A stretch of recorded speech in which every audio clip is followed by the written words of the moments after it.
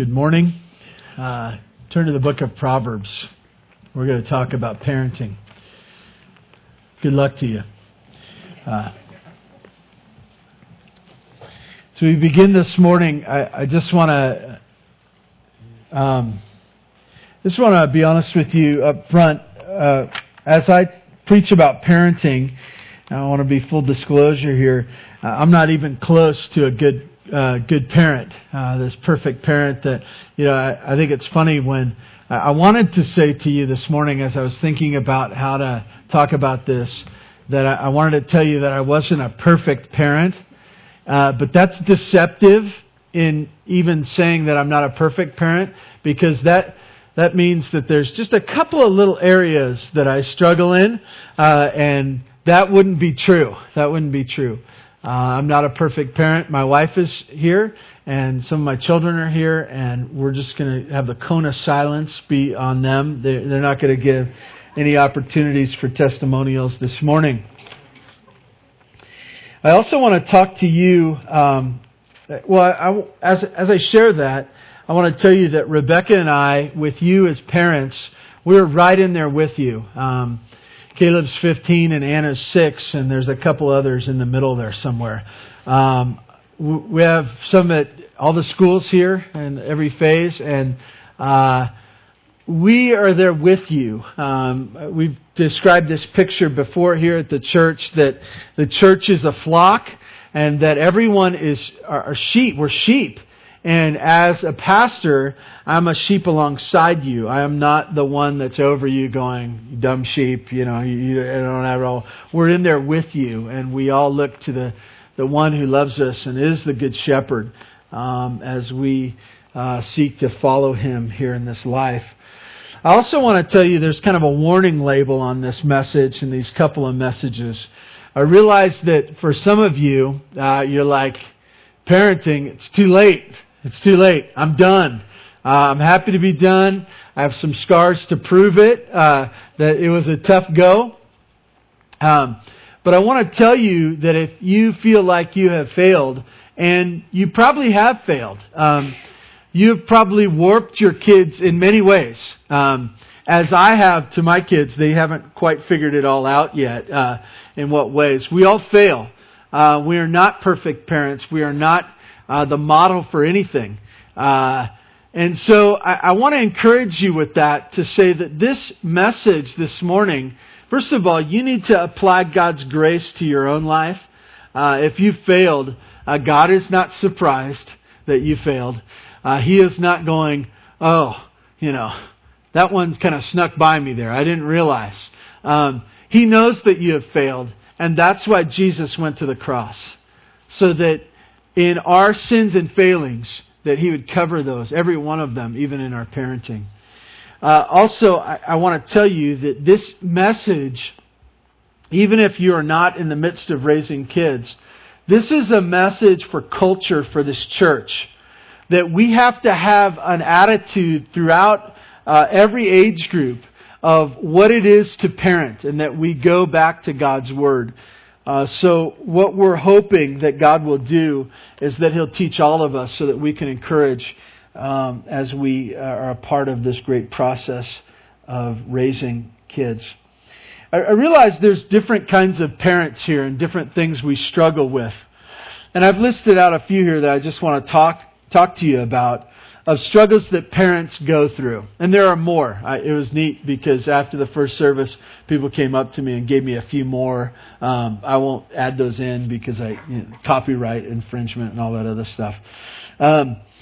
First of all, I want to talk to you. Most of us, especially those who are new parents, they desire to be the super parent. The idea of the cape and all. And what they think about their own upbringing. There were good pieces and bad pieces to their own upbringing. And they say, "Hey, I learned good stuff from my parents. I'm going to take that. But my parents also blew it in a few areas. My parents blew it. And in those areas, I have more data. I have more. And I'm going to, in all areas, I am going to be the perfect parent." My kids are not going to eat this because that's bad for you. We figured that out. They are not going to wear this because it gives you rashes and allergies. We are going to not the formula, because we figured out that everyone who does formula is bad. We realize our kids are not going to, they're going to crawl. We're going to teach them how to speak like this. Throw sign language in there. I always think sign language is a good one because one of the great awakenings for parents is, and we're going to talk about this in a little bit, that there's bad stuff inside your kid. And once you allow them to communicate clearly with you, you know what they communicate? Bad stuff, right? It comes out, and if you give them sign language, that's just another means of communication. I just want to tell you that. Anyways, we have all these ideas that we are going to be the perfect parent. I want to encourage you and kind of maybe discourage you at the same time. You can't be perfect parents. You're incapable of it. And that all those things that your parents blew it on, they didn't do it on purpose, right? They just couldn't get it together, right? They were a part of a phase of life as you are right now. And so super parents don't exist. There's other kinds of things that we struggle with as well. How about insecurity-driven parenting? So we're insecure. We struggle with our past and our sins and who we are in Christ and all these other things, and we struggle.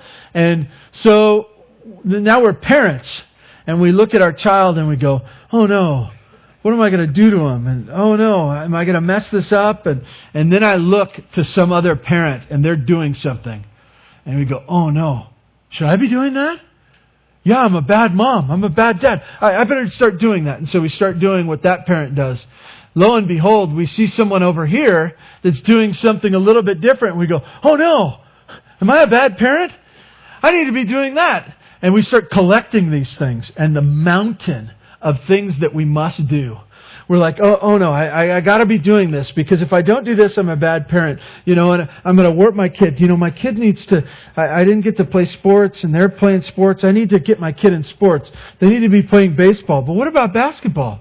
Maybe they'll be, so soccer, basketball, piano, oboe. I gotta sign them up for everything because if I don't, I'm a bad parent and the insecurities of life just flood us. The insecurities of life. There's also the fear-driven parent. These parents watch the news quite a bit. They're on the internet quite a bit. They hear something, There's this one kid who cut off his finger with safety scissors in Europe. And so we go through the house and we're removing all the scissors. Scissors are bad. Scissors are bad. I'm scared of scissors. We hear of someone getting a particular sickness from a particular product, and so we don't go into that store anymore. And it just floods us. And what can we be afraid of? What can we be afraid of? Everything. Everything. And the more we investigate and the more we look and we listen for bad stories and we go, oh no, I'll never let that happen to my child. And based upon fear, we're constantly running around saying, we won't do this, won't do that. Because I'm the parent, I can protect from the world. Everything. The last parent I want to talk to you about is what I call the bubble wrap parent. And it's kind of connected to the fear parent. The bubble wrap parent is like, they see all those awful things and they just pull back. And they take their child and they wrap them in bubble wrap and they say, my child will never experience anything hard, painful. No bad thing will ever touch my child. The world may be a bad place, but my son or daughter will never know about it because they're protected. I think that I was talking with one and he says, well, there's an extra one. It's all of the above. All of the above. And I said, it's really not all of the above.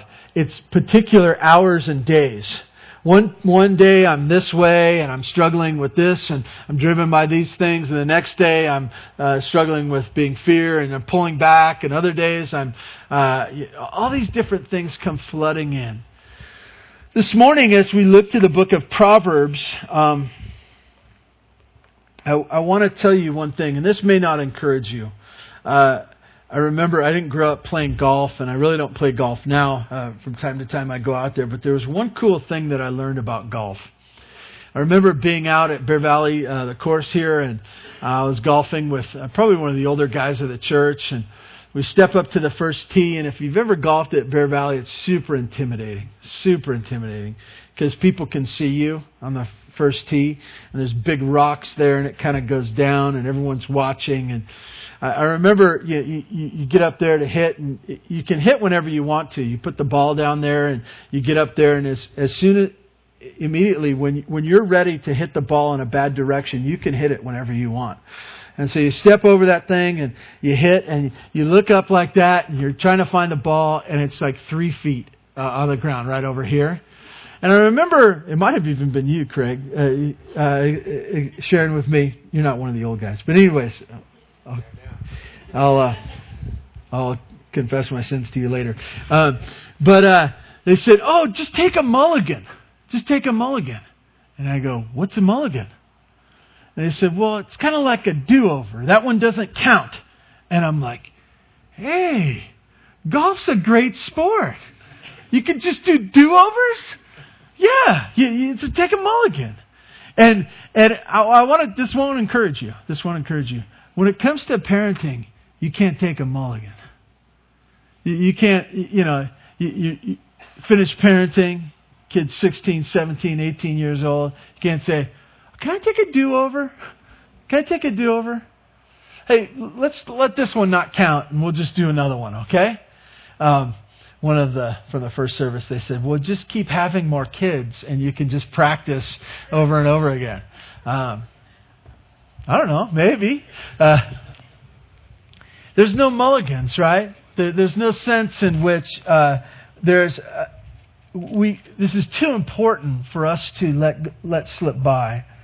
And so there's no mulligans. And the other thing I want to tell you, really at the outset, this is going to challenge whether we believe the Bible or not. I don't want to sound like I found something that no one else has found before, but you're only going to hear this here and places like here, because we're going from the Bible. And the Bible doesn't agree with those magazines. It doesn't agree with the blogs. It doesn't agree with the experts, the psychologists, many pediatricians, all that stuff. It doesn't agree with it. And I want to warn you at the outset, it will challenge whether you will listen to what God has to say, or you will take the experts and place God's Word in the midst of that.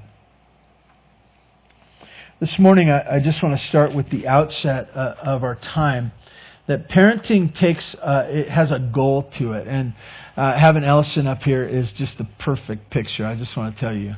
So you saw little Ellison. I got to hold her. She was wearing that sweet, cute thing and the beautiful dress. And so you take Ellison and you have a little infant, and they're totally dependent upon you for everything.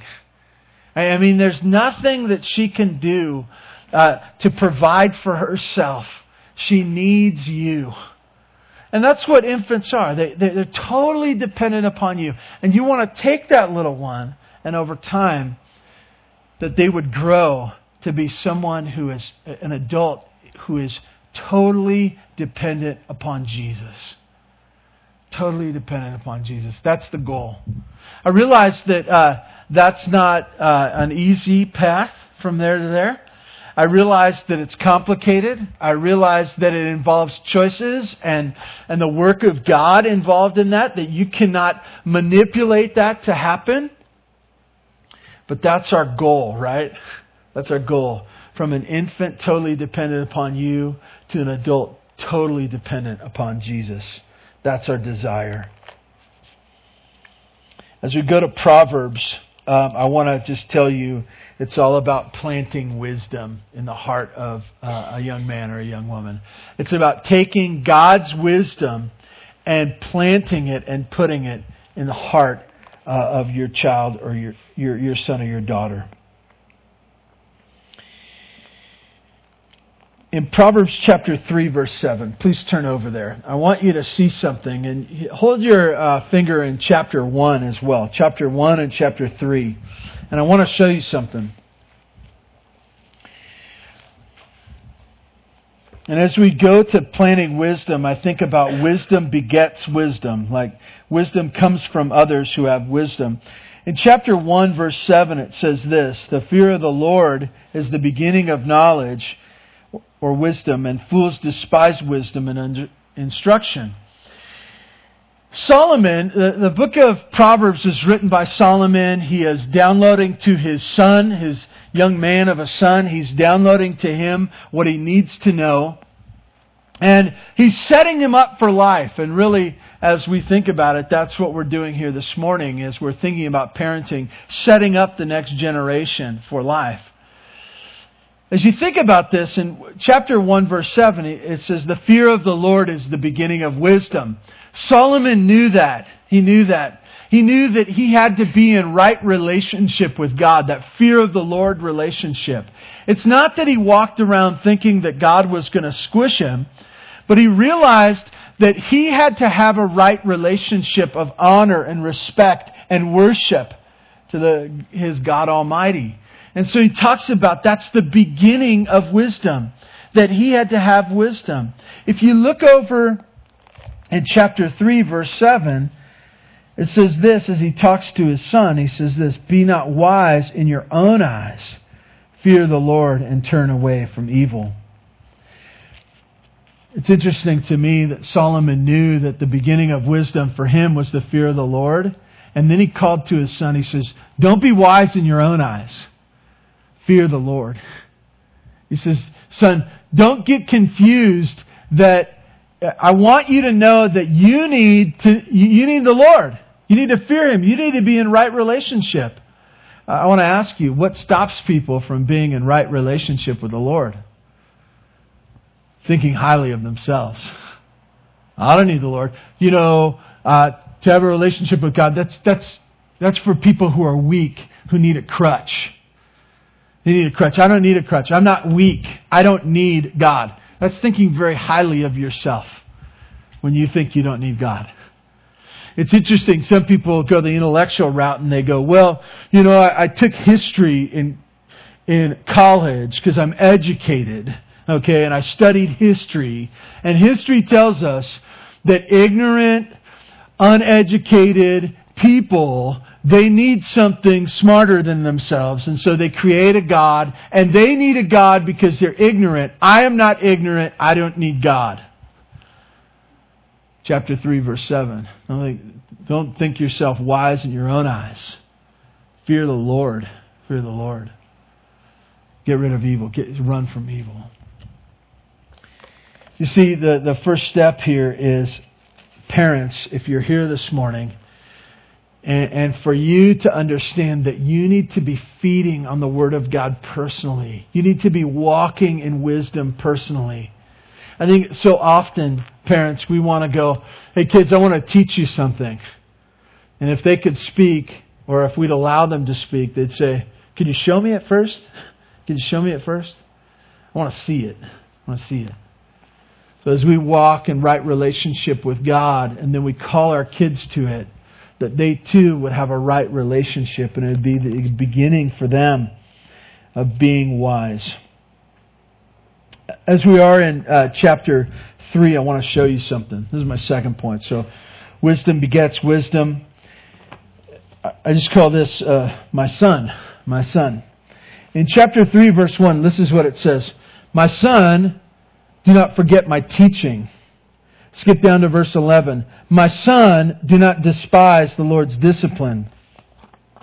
21. "My son, do not lose sight of these." And then even going on in the next chapter, he says, "Hear my son," or "Hear my sons."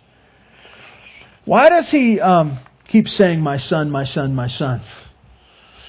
You get this picture of a father speaking to his son, obviously inspired by God. But what is he doing? He's saying, I got some things I need to teach you. Because, why? Because you're my son. Because God set this up real simply. That my dad had a son. And I have 3 sons and a daughter. And they might have kids. And who has the responsibility for this? Who's going to teach them? If you're a parent here today, if you're not a parent and hoping to be a parent, you will one day go through this. But there's that moment. There's that moment. You're in the hospital or wherever you have the baby and it's chaos and the baby comes out and everyone's excited. There's people around and people are talking and the baby's healthy and da-da-da-da and they're talking. And then there's all this learning and you don't know what you're doing. And then finally maybe you get home and as things finally settle down, there'll be that moment where you're holding your child and you're going, this is my son. This is my daughter. They're mine. This isn't someone, no one else is responsible. This is me. This is me. This is mine. An overwhelming responsibility that goes on there. It floods us, and so many of us, as we think that through, we take the big gulp and say, what do I do now? Solomon was living that out as he was imparting to his son wisdom and saying, my son, my son. There's a book that was written a few years ago, and I won't mention the author because it'll turn into a political thing. But it just makes me break out in a rash every time I hear about it. The title of the book was It Takes a Village. It Takes a Village. And to which I always want to say, it may take a village, but not the village people. Okay? Think about it later. The picture here was this, that it takes everyone to parent, that there is not a singular source of responsibility. There's a responsibility. The parent has a slice, and then you have somebody else. Your extended family might have a slice, and a coach might have a slice. Parents might have a slice. A teacher, the youth pastor. Just want to throw that in there. The youth pastor might have a slice. A Sunday school teacher might have a slice. Everyone has this little piece of what's going on. I want to tell you, though each one of those groups of people have a huge impact, there's a singular responsibility that's to the parents. It's a singular responsibility. It's your job. It's your job. It's easy for us when things blow up to point fingers at somebody else. How come you didn't teach my son or daughter to read? How come my son's doing so bad in class? How come they're acting up? You must not be a very good disciplinarian. Where did they learn such language? Who taught them that? The list goes on of pictures where we're pushing away and saying somebody else is responsible. And you look at this, and Solomon, in all his heart, he looks down and he says, my son, my son. I want to show you a subtle difference here. There's a danger for us as parents to say, well, yeah, it is my son. It is my son. And I'll do whatever I want because I'm the dad and that's my son. Mom's saying, going through the birth story thing. You know what I mean? I went through 19 hours of hard labor for you, and you are my son or my daughter, and I will do as I choose. I realize this isn't in Proverbs, but in Psalm chapter 127, verse 3, favorite passage of mine, it says, behold, children are a heritage from the Lord, the fruit of the womb a reward. What that tells us is this, and I always want to say gift, and in other translations it says gift, but it's much more than that. Is that God, when He gives a child, this is what He does. He says, I want to give you something extremely valuable, an inheritance that will set you up for the future. It's the greatest possession that you have. Here it is. It's a reward. It's from me. It's from me. And as we receive a son or a daughter, we must remember that they are our son or daughter. But they were a gift of God. And for us to fearfully and carefully realize that God does not give gifts without giving accountability to Himself. That He doesn't say, hey, I gave you this, you waste it on whatever you want. Treat Him however you want. He said, no, it's a gift from me. Our children are a gift. So, thinking this through, if you have a son or a daughter, I want to tell you this. There's nothing more important that you do than parent. There's nothing more important than you do. I want you to think about that in your mind right now. Some of you are saying, boy, I would be a better parent, but I'm so stressed out. My schedule's crazy. I got to pick up my poodle from the hairdresser at 3 p.m. and it costs a lot of money. I'm so stressed out. I got so many things I need to do. I got all these people are calling me, phone calls, and I'm lacking money. I don't know what to do. I'm so busy. I want to tell you, you might be busy, but the most important thing that you have to do is parent your child. Most important thing. It's the most expensive gift you have. It's the most important thing in your day. I think some of you are thinking right now, you're thinking about your job and you say, man, I have an incredible job. I'm super important at my job. I'm making a spaceship, Not everyone can make spaceships. You know how smart I need to be? I got so many degrees, I don't even know what to do with them. I've got a calculator you couldn't even figure out how to use. I'm super important. You might be, but the most important thing that you do is parent your child. The most important thing you do. Spaceship building comes a distant second. Third, maybe fourth or fifth. I want to confess to you that this isn't just for secular jobs. I don't know if you know this or not. You could see it on the back of your bulletin. I have this little plate that goes on my door. I don't know if you realize how important I am. I'm the senior pastor of Bear Valley Church. Super important. There's a ton of people who depend on me. I'm the boss around here, and I super important. Things are going to fall apart if I don't do my job. Hey, I don't care how important you are. There's nothing more important that you will do than parent your children, and there's no one else that can do it. God has placed you in that position of responsibility. Your son, your daughter. I want to turn over to chapter 10 of the book of Proverbs. I want to tell you, parents and future parents, it's good for you.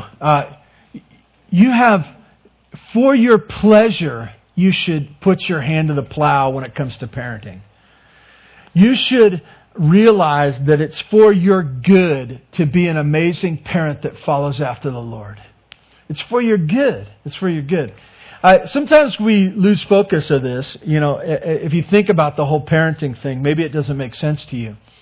You work really hard. You have this baby. They're intense. They just want food and be changed. And sometimes they want things you don't even know about, and they won't tell you.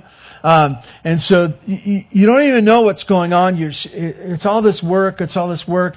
Kids, you're doing homework and you're taking care of them. You're fixing boo-boos and staying up late when they're sick and they get older, and you're worried about them and you can care for them. You're trying to teach them. And then once they get to the place where they're a full-fledged adult and you're super excited, you have this product of all your hard work, then they take off on you. That's awful. And it seems like you're going, I don't know how all this works. Like maybe it's not worth it. Maybe it's not worth it. I want to share with you why it's worth it. In Proverbs chapter 10, verse 1, this is what's going to happen. This is what's going to happen. And this is not just this little child, but it's really a lifelong truth that we need to hold. Proverbs chapter 10, verse 1 says this: "A wise son makes a glad father, but a foolish son is a sorrow to his mother." You know, it's interesting. When you're, I see it in some of you older folks, that you're super excited about how your kids turn out. You brag about them to me. Sometimes I get tired of hearing from you. You're like, "Hey, so and so, my son did this, my daughter did this," and then you kind of go. You know why? Because it makes you happy inside. When you see them making wise choices, when you see them honoring the Lord, man, it just thrills your heart. Thrills your heart. You bring them here at Christmas time and you stand in front of me and you say, "This is my son. This is my daughter." And then I got to go through all the grandkids and, it gets complicated. I can't remember all their names. But why? Why? I tell you why. Because the idea that they would be honoring the Lord and making wise choices, that they reach the goal of walking with Christ in full dependence, what's so great about that? It makes a heart glad. It makes a mama and a papa real proud, real thankful for what God has done. That's the product, right? This is the product is our pleasure. Is our pleasure found in our kids. Well, I want to just talk to you about the whole idea of wisdom. And we've already grazed upon this a little bit, but wisdom goes like this. First of all, wisdom needs to be modeled in the parents. It needs to be modeled. Can't skip that step. Can't skip it. If we are going to call our kids to living a wise life that's found in the Proverbs, we need to. Simple. We need to. We need to know Proverbs well enough and have it working in our lives that our kids, grandkids can look at us and say, "Hey, I saw that verse in you, Dad. I see that in you." To struggle with that before them. So we first model wisdom. Second thing is we teach them wisdom. We speak it. Don't divorce these two. Don't tell them, "Hey, the book of Proverbs says this." And they go, "Dad, you don't care about this." And he said, Yeah, forget about that right now. The book of Proverbs says this. Okay? Model it, teach it, and then the last step of impressing it upon them. Sometimes you need to use a sledgehammer at this point. Okay? It's the idea of making that press and saying, "This, I want to show you how important this is." You know why? This is a real simple why. Reason why. So, this morning in the surprise box, which you missed, it was super cute. Lydia brought me, I think, 5 or 6 little children's books. And most of them, it starts out with like Disney princess books. And then it went from Snow White, Little Mermaid, I think Cinderella was in there. And then it was Cars. And the last book was The Story of Christmas. Okay? And I thought, what a picture of the way your kids are going to struggle. They're going to have all kinds of things laid out. And I'm not against princess books, totally. Okay? Just wanted to make that clear. I'm not against princess books, totally. But in the midst of that, we have the Word of God, Him speaking. And what your kids will need to know, and what you need to know, is that there should be a single priority of who you listen to. That this isn't just one of many books, it's the book. And God doesn't get His opinion interjected into your life. He gets your listening ear. And that all else turns out and fades away when you hear from God. And so that's what wisdom needs to look like to your kids. They don't just need to know it. They don't need to see it, but they need to realize that it should be the priority of their soul. That His wisdom needs to be played out in their lives. Well, why is this so hard? Turn to Proverbs chapter 22, verse 15.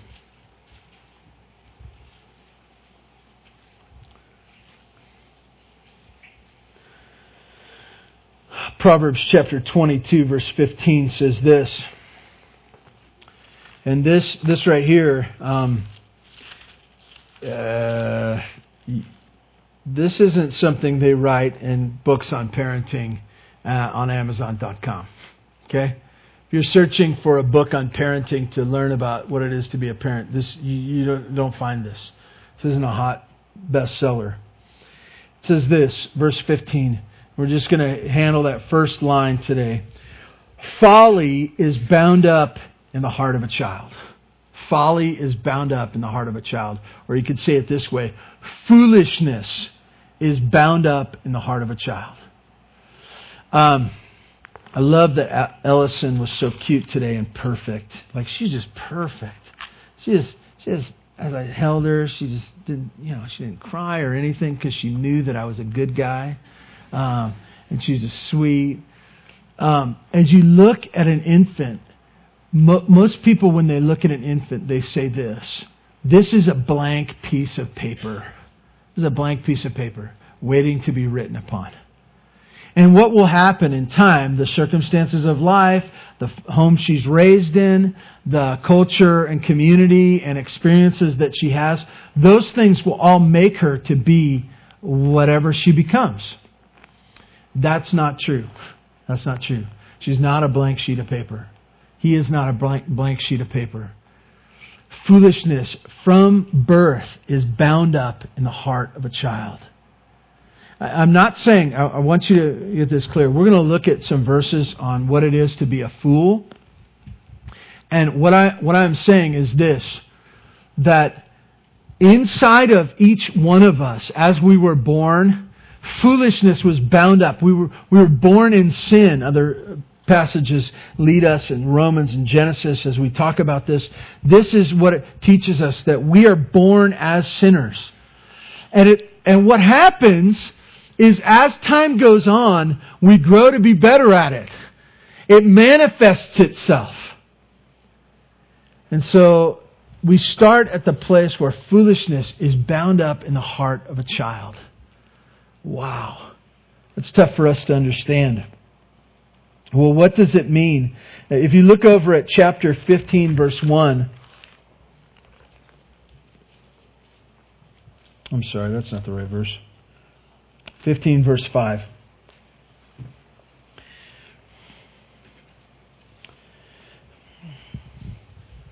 I'll tell you what your child would say if they could express what's going on in their heart. Verse 5 says this, a fool despises his father's instruction. You know what? The heart of a fool does not want any input into their life. They don't want to be taught. They don't want to sit and listen to see what the best way is for them. They just want to go. They want to do. That's what a fool looks like, is one who despises especially the father's discipline. If you turn over a page or so to chapter 13, verse 20, God's Word says this, whoever walks with the wise becomes wise, but the companion of fools will suffer harm. You know what the potential of your child is? If their foolish heart has its place to grow up and to expand and to express itself, that they will be a bad friend. And they will seek other bad friends. And together, they will suffer more harm because they're together. Companion of fools suffers harm. You see this. You want to know where to see it? I could point a few places we could go find it this week. We could see it everywhere, right? We could go to the Whiting Center. We could go to the school. We could see it on the bus. We could see it in the mall, right? We could see it on the internet. We could see it anywhere, right? Fools are bad in and of themselves, but they become bad friends, and together they bring about more pain to their own life. See, this is the potential for every boy and every girl that's been born. Chapter 15, verse 2, if you, I know we're just over there, but if you could turn back there. 15, verse 2 says this, the tongue of the wise commends knowledge, but the mouths of fools pour out folly. What is it? If this is going to grow up, what's going to happen? Their mouth, once they learn to talk, right? Once they learn to communicate, once they're able to do it clearly, what's going to come forth? Their foolishness in their heart, it's going to spew forth from their mouth. And I won't say that we'll jump into a life of politics, but that very well could be, right? It's that sense of the ugliness of the heart coming out from the mouth. This is what's going to happen for those who have the heart of a fool. We go on, you could talk about they're not wanting wisdom, they have a quick temper. I think about my list here. Fools are boastful, they are proud, they justify their sin, they are self-centered, they argue, they quarrel, they mock at sin, they embrace sin, they steal, they are foolish with money, they are attracted to immorality, they are attracted to drinking and gluttony. And this is just a partial list, right? This is where the foolish heart ends up. I think about, as parents, I've said this, and you see something happen in your child. And I've heard others say this as well. And they see something ugly that has happened, and it came out, and it catches them off guard. And they say this thing that maybe all parents say, says, "What's wrong with my child? What's wrong with my child?" As if they don't know. And if they'd look to the Word of God, they would know. They would say, "I know what's wrong with my child." Because the Proverbs tells us that foolishness is bound up in the heart of a child. That it will come out. It will come out. It will express itself because foolishness is inside. So I want to put these things together for you this morning and really encourage you to come back the next 2 weeks as we talk about a little bit more. So we're called to set up our kids in wisdom. Have God's wisdom in them so that they are ready and equipped to handle anything. So they need God's wisdom. But the heart that we're to impress this upon is bound up with foolishness. It's already on that road. And so there's a huge derailment that needs to happen and sending in a different direction. To say it this way, your child has a congenital birth defect. Is something seriously wrong. It's like as if thick chains were around their heart that need serious attention. I want to encourage you parents that this is not temporary. I think so often parents see foolishness in their children and they go, they'll grow out of it. They'll grow out of it. I just got to wait it out. I want to tell you, I want to foreshadow a little in the weeks to come. That's not what God's Word says. God says there's a different way. That there is a way to work on foolishness, and it is not to wait it out. Lastly, I want to tell you this. It's deadly. It's as if there's a cancerous tumor wrapped around your child's heart. You know, if I told you had cancer, if I told you there was a serious danger to your child, us as parents who are concerned about the welfare we'd be very motivated, very motivated. I want to tell you that we should be very motivated to bring God's wisdom to our children. Obviously, this morning has been a huge challenge for us. And maybe some guilt for the farther along you've been in parenting and you want to go back, you want to take that mulligan. And I want to encourage you, this is not apart from the Lord. That He covers us in His grace and He also empowers us for today. You say, well, I can't do it. You're right, you can't do it. But partnering with the Lord, He'll give you everything that you need to be a faithful parent. Let me pray for you now. God, thank you. Thank you for the blessings of the families that are represented here today. God, you know each challenge that's happening in each family. God, you realize the ways that we have failed and continue to fail you. God, I ask that you would remind us of your grace and that you would cover us with the blood of Jesus in all these things. God, I pray for our students that are here, our children, the ones that are very small and even the ones in the womb right now. Lord, we pray that you would make us parents that are wise, that we are faithful to impart that to the next generation, that we're concerned about it. God, forgive us for our pride of thinking that there's more important things to do than parent. God, motivate us. And as we, I think as Nehemiah, as he worked on the wall around Jerusalem, just a task, and he said, strengthen my hands. Lord, we ask that you would strengthen our hands, that we would be faithful parents. God bless your church. Thank you for Bear Valley Church and all that you're doing here. We pray this in Jesus' name. Amen. Amen. I want to encourage you to come back in the next couple of weeks so that we can really unpack some of these things of how to go about doing this and how we can set up that next generation to walk faithfully with Him. Thank you for being here. You are dismissed.